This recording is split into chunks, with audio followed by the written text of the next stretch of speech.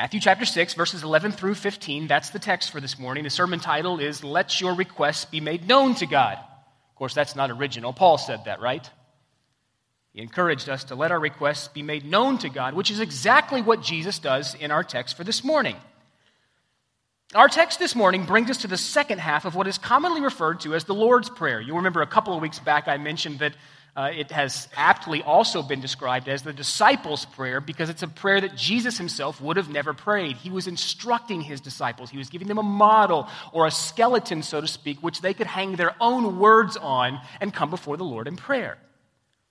But I mentioned a couple of weeks back that Jesus' model prayer is divided into two very distinct parts. The first part, contained in verses 9 and 10, has to do with prayer as it is in relation to our praying for God's glory. Jesus instructed us, if you have your Bible open there, just look back at verses 9 and 10. Jesus said, pray then like this, Our Father in heaven, hallowed be your name. To your name be glory. We extol your great name. We ascribe to your great name the glory that it is due. Jesus goes on and he says, Your kingdom come, your will be done on earth as it is in heaven. You see, the emphasis on these two verses is exalting God's name, exalting our submission to God's rule and his kingship, and our glad acceptance of God's will. And I would even go further and say, in an ultimate sense, this prayer calls us to the hastening of God's eternal reign. That's eternity future. Not only that God's kingdom would come here, but a hastening of, Lord, come, let your kingdom come now. A hastening of God's kingdom in an ultimate sense, here and now, where God's name will be perfectly exalted, where his kingship will be altogether uncontested, and his sovereign desires or his will have reached their glorious and redemptive fulfillment. And so we say, come, Lord Jesus, come. That your name would be set up as ultimately glorious, that your reign would be uncontested, and that your will would reach its sovereign and ultimate fulfillment. What a high and lofty prayer the captain of our salvation instructs us to pray here in verses 9 and 10, the first part of the disciples' prayer. The second part of the disciples' prayer here, the second part of Jesus' model prayer, which we turn our attention to now this morning, focuses on our praying for our frail needs as dependent creatures. Look here, beginning in verse 11, Jesus instructs us to pray for daily bread. He instructs us to pray for the forgiveness of our sin as well as a corresponding forgiving spirit towards others. And then he encourages us to pray for power to overcome temptation that is present in this Genesis 3 fallen world. Not a one of us is exempt from the temptation of living in this fallen world. And each of these three requests reveal our utter dependence upon God for the least of our needs to the greatest of our needs. From our daily bread to our being held in the moment of temptation that we would not fall. Let's turn our attention to our text for this morning. Let me encourage you to stand if you have the ability. We'll read verses 9 through 15, the prayer in its entirety this morning, but our study will confine us specifically to verses 11 through 15. Matthew, recording Jesus' teaching under the inspiration of the Holy Spirit, pens the following words. Pray then like this, Our Father in heaven, hallowed be your name. Your kingdom come, your will be done on earth as it is in heaven. Give us this day our daily bread, and forgive us our debts, as we have also forgiven our debtors. And lead us not into temptation, but deliver us from evil. For if you forgive others their trespasses, your heavenly Father will also forgive you. But if you do not forgive others their trespasses, neither will your Father forgive your trespasses. Brothers and sisters, the grass withers and the flower fades, but the word of our great God stands fixed forever. You may be seated. Before we say anything about these three following petitions in verses 11 through 15 individually, let me say a word about them generally. Let your eyes just kind of glance there, back at verses 11 through 15. And as you do, take note of the fact that it's very interesting that every single one of our frail, creaturely needs is summed up in these three requests. Give us this day our daily bread. Forgive us our debts as we forgive our debtors. And then third, lead us not into temptation, but deliver us from evil. I mean, every part of life, the whole of life, great things, small things, spiritual things, material things, inward things, outward things, are all contained in these three requests. I mean, if you think about it, in such a small compass and with relatively few words, Jesus has covered the entire life of the believer in these three requests. The body is remembered. When Jesus speaks about we need bread, we need daily bread. The soul is remembered. When Jesus encourages us or instructs us to pray, Father, forgive us of our sin before you. And the Spirit is remembered. And that God would not allow us to be tempted beyond what we can bear, but when we're tempted, He'll provide a way of escape so that we can stand up under it. You know, the sad reality is that a good portion of our prayers are only concerned with the most temporary of these three parts, the body. The majority of our prayers, I would venture to say, are sadly centered around the most temporary of these three aspects of the human life. The body.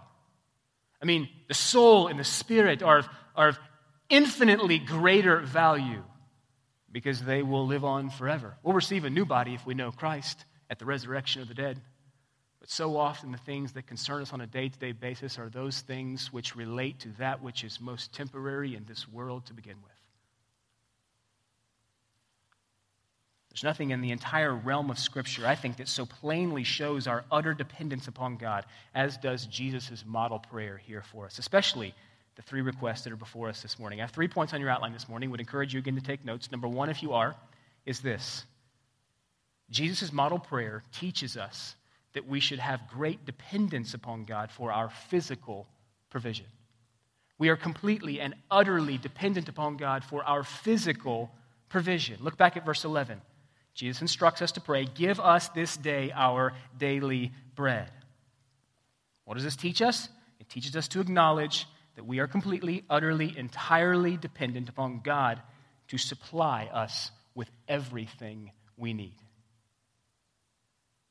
You know, one of the shows that I enjoy watching from time to time, I hear this line in it, so-and-so is a self-made whatever, self-made millionaire. They've done it themselves. They've picked themselves up by their own bootstraps, and now they have this company that's worth whatever kajillion dollars. Friends, that is a lie from the pit of hell. There is no self-made individual. Because there is nothing that we have that was not given to us. Even unbelievers, the sun rises and the rain falls both on the righteous and on the unrighteous. God's common grace, His common goodness towards all men, both believers and unbelievers. But there is no self-made individual. We have nothing that was not given to us. And Paul says, then why do you boast as if it wasn't given to you? We do that often, do we not? And I would say that probably one of the ways that we boast in what we have as something generated by ourselves or for ourselves instead of that being given to us by God is our lack of thankfulness. Just a simple, sheer lack of thankfulness is a brash, arrogant blow to the sovereign, who alone opens His hand and satisfies the desires of every living creature. What do you have that you were not given? And so Jesus instructs us, pray like this then. Pray, Father. Remember, we're praying Father. That's intimacy in heaven, transcendent. He's other than. Give us this day our daily bread. It seems like a simple, straightforward request, does it not? But I would submit to you that there is more to be learned in this short sentence than we may assume. As a matter of fact, this verse, specifically the words, our daily bread, are among some of the most difficult words in the Bible to translate. Interestingly enough, these three words, our daily bread, are among some of the most difficult words in the entire Bible to accurately translate. Many views as to how these words are best translated. Let me just give you one way that they've been mistranslated. Some of our early church fathers, Jerome and some others, if you read church history, which I would encourage you to read church history, if you don't have a volume, not that you need Philip Schaff's 15, 13 volumes on church history, though I would commend it to your library. If you don't have one volume that is well written by a respectable author concerning church history, get one. If you have questions on what's a good one, come and ask me, and I'll point several out to you. Church history is important. But some of our early church fathers, Jerome and some others, they spiritualized this verse to mean the bread of communion. The bread of communion. They had a hard time making the transition from the heavenward positions of verse 9 and 10, from the glory of God and the reign of God and the rule of God and the will of God, to now abruptly transition that to the frail creaturely needs that we have. They had a real hard time just making that distinction. And so they spiritualized verse 11 here. Give us this day our daily bread, as meaning the bread of communion. Matter of fact, the Catholic doctrine of transubstantiation flows out of this incorrect, spiritualized interpretation. And one of the fundamental rules of biblical interpretation, or biblical hermeneutics, and this is important for you, when you hear words like hermeneutics, like that's not just for seminary students, that's not just for pastors, that's not just for theologians, okay? The word hermeneutics is for you, and it just means the science of accurately interpreting God's word. We need to be great and growing as students who understand how to interpret God's word, that we have a good set of hermeneutics, a good set of controls or rules that we approach Scripture with when we seek to understand its meaning. Let me give you one fundamental biblical rule of interpretation or of hermeneutics here. You ready for this? When the plain sense of Scripture makes common sense, seek no other sense, lest you have nonsense. It's important. File that, okay? Put that back there in a file, and don't let it leave. Okay? When the plain sense of Scripture makes common sense, seek no other sense, lest you have nonsense. Okay? There have been many, many heresies that have been raised in our modern culture, our modern church culture, because we have left the plain sense of Scripture and we've sought to read into it that which it never could have meant to its original author. In other words, what I'm trying to say here is that we're to take every word of Scripture at its primary, ordinary, usual, literal meaning unless the facts of the immediate context clearly indicate otherwise. Okay? This verse means exactly what it says. In other words, God wants us to be praying for our physical provision. Our Father, Daddy, Abba Father, the one who is near to me, the one who is close to me. Give us this day our daily bread. Now you think back to Jesus' day here. In Jesus' day, a laborer was commonly paid each day for the work that he had accomplished that day. Furthermore, the pay that they frequently received was so low that it was nearly impossible to save any of what they made. And so as a result, a day's pay oftentimes only purchased a day's food. And so while this verse may not hit us with as much weight as it would have those in Jesus' day, I think there's much that we can learn from it. I mean, we live in a world of superabundance, and that's by God's sheer grace. I mean, if the psalmist tells us if God removed his Spirit from us, we would return to dust. Okay? I mean, if God didn't send rain like he graciously did about 2 hours ago, the ground would dry up and we would not eat. But we forget that. We forget that in the world of abundance in which we live. And so we look at this verse and we say, give us this day our daily bread. Man, I got 6 weeks of bread in the freezer. I mean, I got 3/4 of a cow in plastic Ziploc baggies in the freezer. What do we just have a hard time understanding the weight that this would have carried in Jesus' day. We live in a lack-for-nothing culture.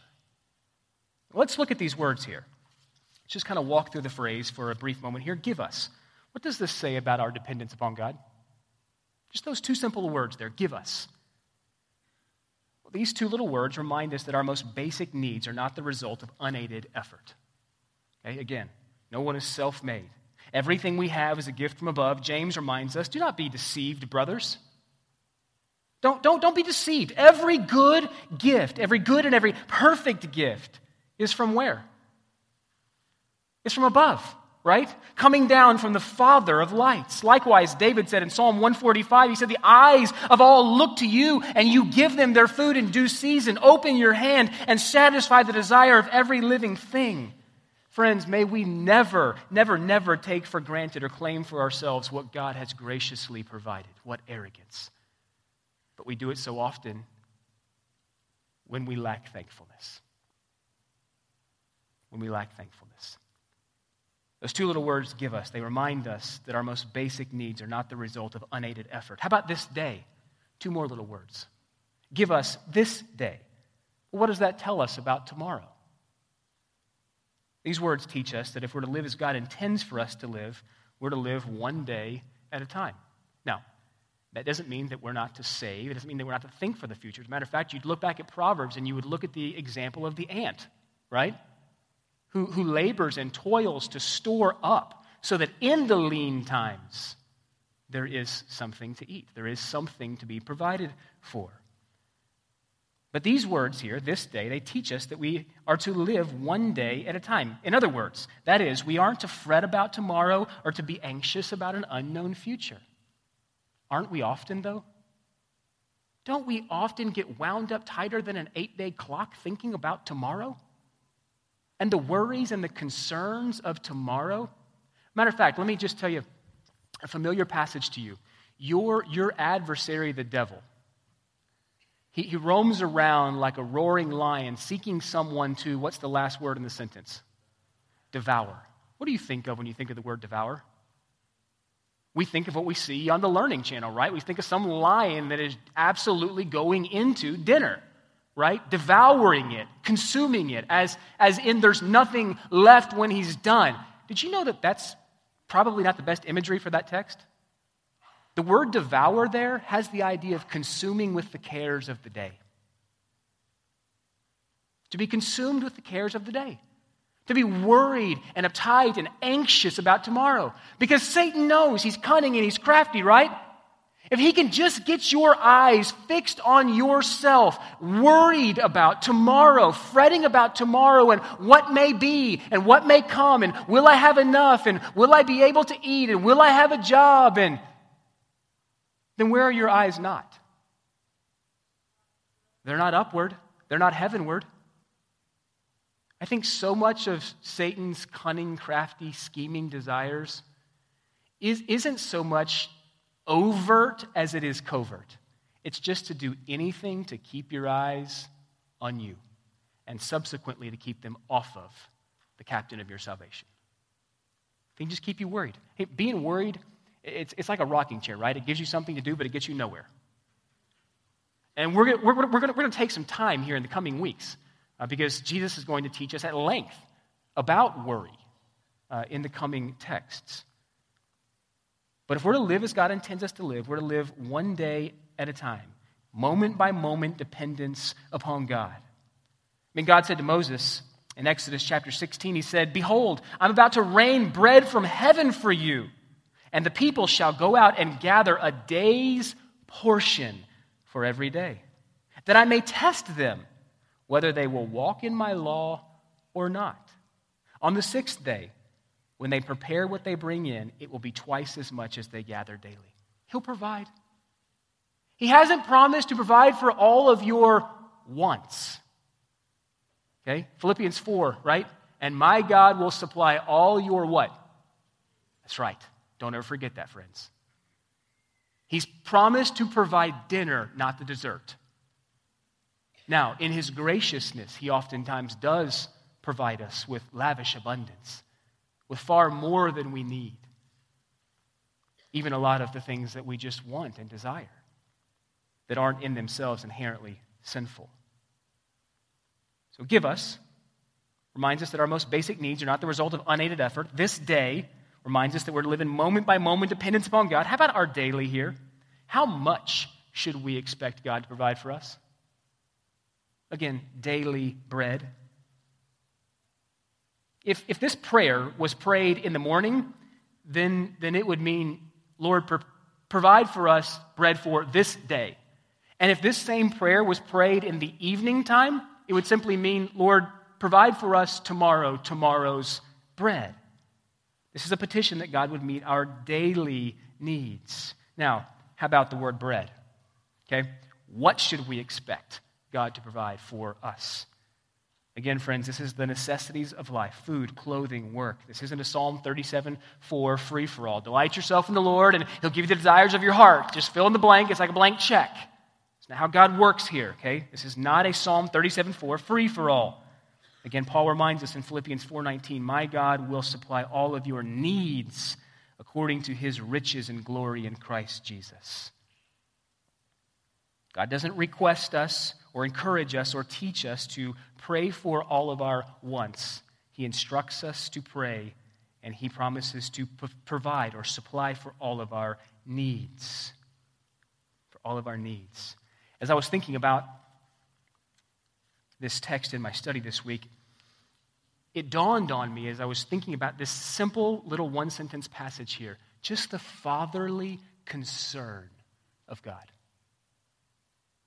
Again, our Father, nearness, who is in heaven, transcendent, other than, set apart. What is man that you are mindful of him, David said in Psalm 8. And one of the most wonderful things in Scripture is that the God who is the creator and the sustainer of the universe, who is self-existent and not dependent upon anyone, who is from eternity to eternity, the God who is forming his eternal kingdom and will usher it in finally at the end, the God who made heaven and earth and calls the stars out at night by name and orders them in their course, the God who the nations are like a drop in a bucket before him and accounted as dust on the scales. That same infinite, omnipotent, sovereign God who needs nothing and is perfectly content in and of himself is prepared to consider your and my little needs. Wow. Wow. When I look at your heavens, David says, the work of your fingers, the moon, the stars, which you set in place, what is mine that you're manful of him? What is the Son of Man that you would care for him? You see, part of the greatness of our God lies in his descending to meet us where we are. When we come to him, friends, with our little things, I think we do him great honor. When we come to him with our seemingly insignificant requests, just for bread for today, I think we do him great honor. Even the supposedly trivial matters of life are important to God. Not even a sparrow, which two were sold for a penny, Matthew tells us, falls to the ground apart from his knowledge. And yet Jesus tells us that we are of much more value than they. Indeed, there's not a hair on your head that Jesus isn't concerned about, as a matter of fact.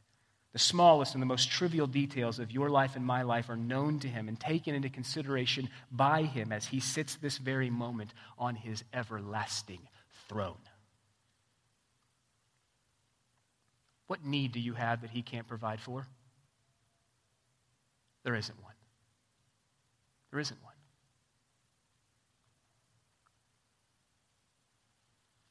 Number 2 on your outline. Jesus instructs us to pray in a way that shows our dependence upon God for forgiveness. Look at verses 12, but we're going to deal with verses 14 and 15 in here together. So just move 13 kind of out of your sight for just a second. We're going to deal with it separately here in a moment. Verses 12 and then 14 and 15. Dependence upon God for forgiveness. This is what Jesus says. He instructs us to pray, and forgive us our debts, as we have also forgiven our debtors. And then verses 14 and 15, for if you forgive others their trespasses, your heavenly Father will also forgive you. But if you do not forgive others their trespasses, neither will your Father forgive your trespasses. What does Jesus teach us here? He teaches us that we're sinners, and as such, we are in need of daily forgiveness. That's what Jesus teaches us in these 3 verses here. You see, sin is pictured by Jesus in this prayer as a debt. And when sin occurs, a debt must be discharged. It must be forgiven. Must be paid for. You've heard me say this before, but I think it bears repeating. God never just forgives.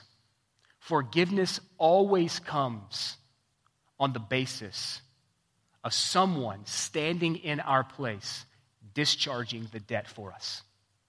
In other words, forgiveness cannot take place unless someone, that someone is Jesus, the captain of our salvation, stands in our place as our substitute and pays our debt for us. God sweeps no debt under the rug. He doesn't erase it off the books and forget as if it ever happened. He doesn't turn a blind eye to it. All debts must be paid. All accounts will be settled. Friends, I'll tell you this, there is coming a day where Jesus Christ will rid this earth of every last remaining particle of sin. His holiness demands it. And for those who know Christ, will spend eternity in heaven, because Jesus uttered from the cross, John chapter 19, it is finished. But for those who do not know Jesus Christ, hear this lovingly, hear this graciously, but hear it with all the force in which it comes. You will pay. Vengeance is mine, declares the Lord. I will take vengeance upon my adversary, declares the Lord. Let that sink in for a moment. Reminds me of the old hymn, Jesus paid it all to him I owe. Sin had left a crimson stain, he washed it white as snow. Jesus teaches us here that when we pray, we should be asking for forgiveness as well as requesting a forgiving spirit.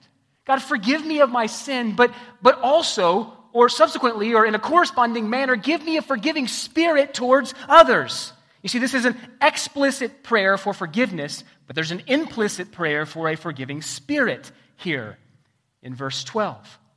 The ideal prayer, or the model prayer that Jesus gives us, contains a petition or request for them both. Let's talk about this phrase here, forgive us our debts, or forgive us our sins. There's two types of forgiveness. Think about that for a minute. Two types of forgiveness. There is a judicial forgiveness, and there is a paternal forgiveness. I'll explain. Judicial forgiveness. That speaks to our justification. That's the legal transaction where at conversion, God declares us not guilty. That's what it means to be justified. It means to be declared innocent, to be declared not guilty. That's judicial forgiveness. It takes place once and for all at conversion. It means positionally, the way that God views us is holy, spotless, without blame or defect. Okay? It's judicial forgiveness on the basis of the fact that Jesus stood as our representative and our substitute when he bore God's wrath on Calvary's cross. But what forgiveness does Jesus have in view here in verse 12? I would submit to you that he has in view here what has commonly been referred to as paternal forgiveness. This is the daily forgiveness of sin that maintains our unobstructed fellowship with God. Jesus' model prayer reminds us that we're indeed sinful, and then he teaches us that we are to engage in daily, ongoing confession of sin. I've already been forgiven in an ultimate sense, but my daily sin, and I sin by both omission and commission, right? When I sin by commission, I commit sin. I do that which God has explicitly told me not to do. I trespass. I step over the line. We see the sign posted on the fence post there on the tree. It says no trespassing, and we do this. Right? That's commission. We also sin by omission. In other words, we don't do that which God has explicitly told us to do in Scripture. Okay, we're sinful. And we need to ask the Lord to forgive us of our daily sin, that there wouldn't be an obstruction that stands in between our fellowship with the Lord. That's that paternal forgiveness that Jesus is encouraging us to pray for here in verse 12. And John tells us, right, 1 John 1:9, if we confess our sins, he's faithful, is he not? Oh, yes, he is. He's faithful and just to forgive us our sins and to cleanse us from all unrighteousness. The forgiveness that Jesus has in view here in verse 12 is the forgiveness with which he spoke to Peter about when he washed the disciples' feet in John chapter 13. Just don't turn there, just think with me. After supper, here's the picture, Jesus sitting with his disciples. After supper, Jesus poured water into a basin, and he began to wash his disciples' feet and to wipe them with the towel that was wrapped around him. And then he came to our brother, Simon Peter. Oh, Peter, we're more like him than we are not like him. We're more similar than we are dissimilar, are we not? Oh, Peter, here he is. When he came to Simon Peter, who said to him, Lord, do you wash my feet? In other words, may it never be. And Jesus answered him, what I am doing to you, you don't now understand, but afterwards you will understand. And Peter said to him, you shall never wash my feet, Lord. And Jesus answered him, if I do not wash your feet, you have no share with me. And then the light bulb went on for Peter, did it not? Peter says, then Lord, wash not only my feet, but also my hands and my head. And here's the kicker. Here's what I want you to get here. Jesus said to him, the one who has bathed, okay, that's judicial forgiveness. That's justification. The one who has bathed, the one who has come to Christ, does not need to wash except for his feet, but is completely clean. Okay, feet. We have daily instances where feet get out of hand in our lives. And they need to be washed. They need to be cleansed of all unrighteousness. And so we come to God and we say, forgive us our debts, Lord. Forgive us our sin. I don't want anything to stand in between. I don't want anything to hinder my relationship with you. And then he goes on and he says here, as we have forgiven our debtors. This assumes two things here. It assumes, first of all, that we are indeed forgiving others. Are you? It's a challenge, right? It's real easy to accept forgiveness from another and then to turn right around and hold another's debts over their head. I mean, we see parable after parable in the New Testament. As we forgive our debtors, it assumes that we forgive. But secondly, it assumes that God expects us to forgive others. It is an expectation that we be forgiving others. I mean, Paul tells us in Ephesians 4:32, be kind to one another, tenderhearted, forgiving one another, just as God in Christ has forgiven you. If you ever need to know the measure with which you need to be ready to forgive another, all you need to do is look at the cross. To forgive others just as God in Christ has forgiven me. He pursued me. He came after me. And he justified me. And he's forgiven me.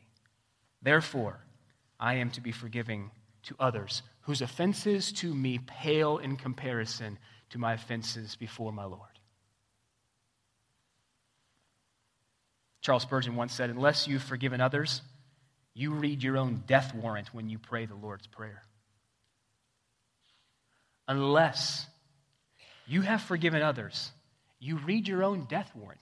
Because actually what we're praying here is, Lord, treat me like I'm treating this person. Lord, forgive us our debts. Treat me as I'm forgiving this individual. Right? And so if we pray this prayer, Lord, forgive me of my sin, without having a forgiving spirit towards others, we're actually saying, Lord, don't forgive me for my sin. You see the contradiction there? We're all guilty. Every single one of us without exception, myself included. We're all guilty. True forgiveness breaks the heart of a man or breaks the heart of a woman such that he or she becomes a forgiving individual. We're not called to forgive other people's sins, provided they're not too frightful or too big or too gross or too heinous. We're to forgive them all, however spiteful, however mean, or however often they are repeated. This is the thing that Jesus comments on here in verses 14 and 15. Let your eyes drop back there. This is Jesus' PS to verse 12.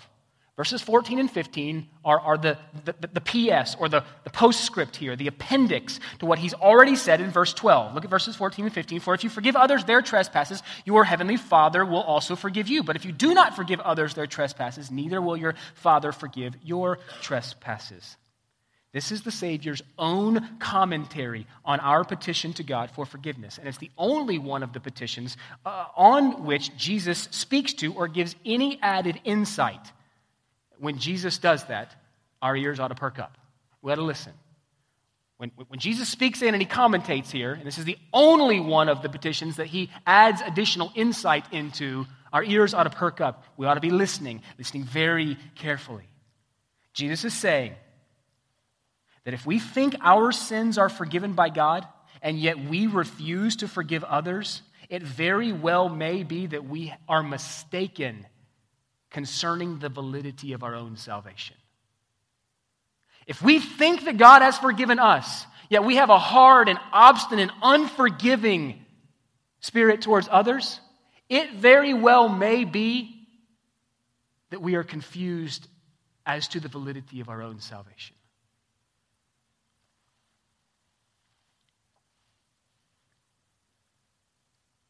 The man who knows that he's been forgiven through the shed blood of Jesus Christ is a man who without option, or a woman who without option must forgive others.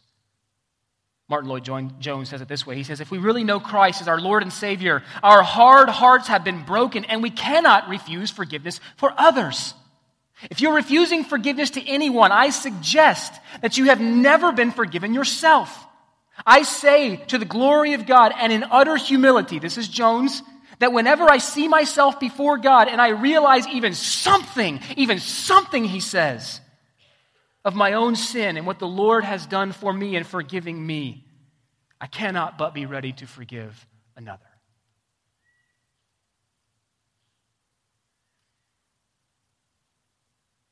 Woe is me, Isaiah said. I'm ruined because my eyes have seen the King. When we see ourselves in right relation to God, we see how heinous and vile we really are. We see how great a salvation has really been bestowed upon us.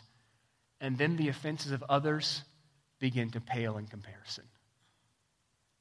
How you doing there, friends? How you doing there? I would suggest that in a room this size with this many people, it's very possible that there are some grudges that are harbored. Deal with it. And deal with it quickly. Leave your gift at the altar and go be reconciled with your brother. Don't come and engage in all that's spiritual and put the mask on and play the game and do the dance and jump through the hoops. No. Go be made right with your brother or your sister and then come. There's an urgency there. We're never more like God than when we are forgiving others. Number 3. Jesus' model prayer instructs us to pray in such a way that shows our dependence on God for power over temptation. For power over temptation. Look at verse 13. Back up to the middle of the text there. And lead us not into temptation, but deliver us from evil. What does Jesus teach us here? He teaches us that each and every one of us, without exception, are liable at all times to be led astray and to fall.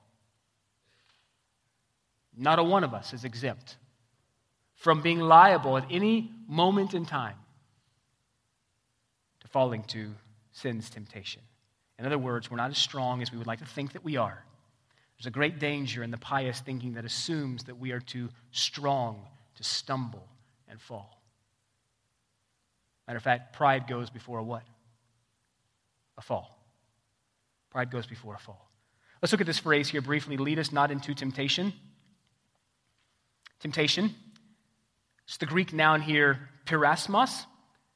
Its basic meaning is to test. To test. But when it's used of Satan's testing of believers with a view to their failing the test, then it comes to mean or comes to have the idea of temptation. You see, at face value, this seems like a strange request. To ask God to keep us from temptation might be more easily understood, but to ask that God not lead us into temptation, that's a bit more challenging. Think about that for a moment. To ask God to keep us from temptation, that's a bit easier to understand for us, but to ask that God not lead us into temptation, that's a bit more difficult. How do we wrestle with that? How do we grapple with that? Well, I think we have to answer the question, does God lead us into temptation? Does God tempt us? What does James tell us in James chapter 1? Everybody take your head and go like this. No, he doesn't. James teaches us. He says, let no one say when he's tempted, I'm being tempted by God, for God cannot be tempted with evil, and he himself tempts no one. Well, where does it come from then? James tells us, but each person is tempted when he's lured and enticed. Think fish here, think bait, think dangling little shiny hooks, okay? But each person is tempted when he's lured and enticed by his own desire. That's where temptation comes from. You see, while God doesn't tempt us to sin, I would submit to you that he does test us, and I'll make the distinction for you here in just a second. While God does not tempt us to sin, God's not the author of evil, he's not tempting us to sin, He does test us. Peter writes this, "In this you rejoice, though for now, for a little while if necessary, you have been grieved by various trials." Same exact word, pyrasmos, as translated temptation here in Matthew 6:13. "In this you now rejoice, though now for a little while, if necessary, you've been grieved by various trials," same word, "so that the tested genuineness of your faith, more precious than that of gold that perishes, though it is tested by fire, may be found to result in the praise and the glory and the honor of Jesus Christ at his revelation." But God does test us. In other words, he doesn't lead us into temptation, but when we are staring temptation right in the face, how do we respond? Do we bite the hook or do we reject the hook? Flee. Flee from the devil, and he will flee from you. Right? There is a testing that takes place there, but God himself does not tempt his children. Here's something else for you to ponder. In his sovereignty, God does use our temptation, though he's not the author of it. He does use our temptation to mold us and to make us look more like Christ. Jesus, when he was tempted in the wilderness before his public ministry began, and then he was tempted again a second time in the garden just hours before his crucifixion, tempted. But he triumphed over temptation and he conquered the impulse to flee from the cross. That was the temptation, right? Jesus, don't go to the cross. There must be another way. Jesus triumphed over temptation. So if the temptations that Jesus encountered helped to shape his life and ministry, they do the same for us. It's through temptations rightly born that we grow in Christ-like character. It's through temptations rightly born. God's not tempting us. He does test us. How are you going to respond when you're tempted? Right? So what's going on with the phrase here, "lead us not into temptation," then? Well, D.A. Carson suggests that Jesus is using a figure of speech here that expresses truth by negating the contrary. Using a literary speech item here that expresses truth by negating the contrary. Let me give you an example here. Not a few. When we say not a few, what are we saying? We're saying many. When we use the phrase not a few, what we're really saying is many. And so if that's the case and we interpret the text in this manner, Jesus is really teaching us to pray that God would lead us away from temptation and instead into righteousness. The emphasis then is this: Lord, preserve me from temptation when it comes. Preserve me from anything that would bring me under its sway and cause me to fall. And Jesus responds and he says, no temptation has seized you except that which is common to man. And God is faithful. When you are tempted, he'll provide a way of escape so that you may stand up under it. All right? There's a great promise there. 1 Corinthians 10:13. When did you last pray that God would lead you away from temptation and instead into righteousness? That ought to be a daily part of our prayer life. But deliver us from evil, or deliver us from the evil one here. Our prayers should reflect an understanding that Satan is powerful. The evil one. He's the tempter. He's the liar. He's the murderer. And he has been since the beginning. Matter of fact, Paul refers to Satan as the prince of the power of the air, the spirit that is now at work in the sons of disobedience. Remember that back from Ephesians chapter 2. So what do we learn about ourselves here? We learn that we, in and of ourselves, are powerless to deal with temptation. That's why we ask God to deliver us. Just as praying, deliver us from evil, acknowledges the power of the evil one, that we need to be delivered. In the same breath, it also acknowledges that God's power is greater. God's power is greater. Let me say just a few brief things here as we land the plane. Some of your Bibles include a doxology that some other of your Bibles may not include here in verse 13. You may see this phrase, verse 13b, "For yours is the kingdom and the power and the glory forever. Amen." If you have the New American Standard, if you have a Holman Christian Study Bible on your lap, if you have a King James Version or a New King James Version, you'll see this verse included as a part of verse 13, maybe in brackets next to it there. If you have the ESV or the New International Version, this verse is omitted from the text, and it's instead included in the footnotes. And so the question is, what's going on here? What's going on? Why might your Bible have a phrase in it the person sitting next to you's Bible does not have in it? That's a great question. Here's the answer. The answer is that these words, for yours is the kingdom and the power and the glory forever, amen. These words, they just aren't found in the oldest and the most reliable Greek manuscripts of Matthew's gospel. This just simply means that they likely were not in the original text. We can talk about this more later if you're interested. But having said that, they're very fitting there. They're very fitting in a text that calls us to hallow the name of God, to pray that God's kingdom or his rule would be manifest and that his will would be accomplished. As a matter of fact, many other passages in the Bible declare these same truths. Ezra's words in 2 Chronicles 29 sound strikingly familiar when Ezra pens, "Yours, O Lord, is the greatness and the power and the glory and the victory and the majesty. For all that is in the heavens and in the earth is yours. Yours is the kingdom, O Lord, and you are exalted as the head over all." So they're in brackets if they're in your Bible. They're just to let you know that they just aren't in the oldest and most reliable manuscripts. If they do not appear there in the text, look for a footnote. It's probably in the margin that would tell you the same thing there. Regardless, they are very true words speaking about our God. Matter of fact, friends, I would submit to you that there are 10,000 sermons contained in that one sentence there. For yours is the kingdom and the power and the glory. If I only preached on that verse, I could preach every week on into eternity, just dealing with the truths contained in that one sentence. As we bring our study to a conclusion this morning, I'm reminded of the poem that was written by the late William Walford. Probably not a familiar name to you. You can go ahead and close your Bibles. We're done.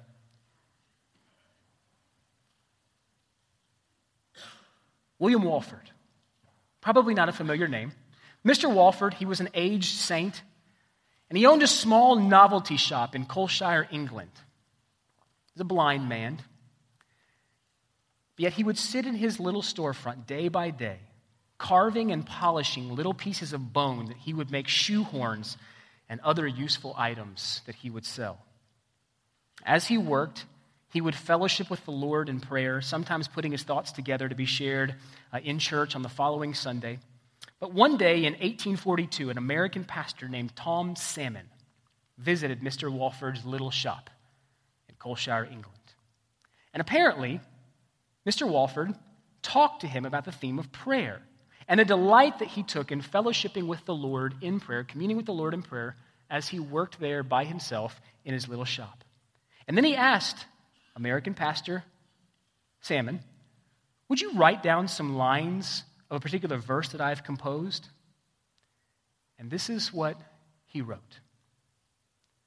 "Sweet hour of prayer, sweet hour of prayer, that calls me from a world of care and bids me at my Father's throne make all my wants and wishes known. In seasons of distress and grief, my soul has often found relief. Sweet hour of prayer, thy wings shall my petition bear. To him whose truth and faithfulness engage the waiting soul to bless. And since he bids me seek his face, believe his word and trust his grace."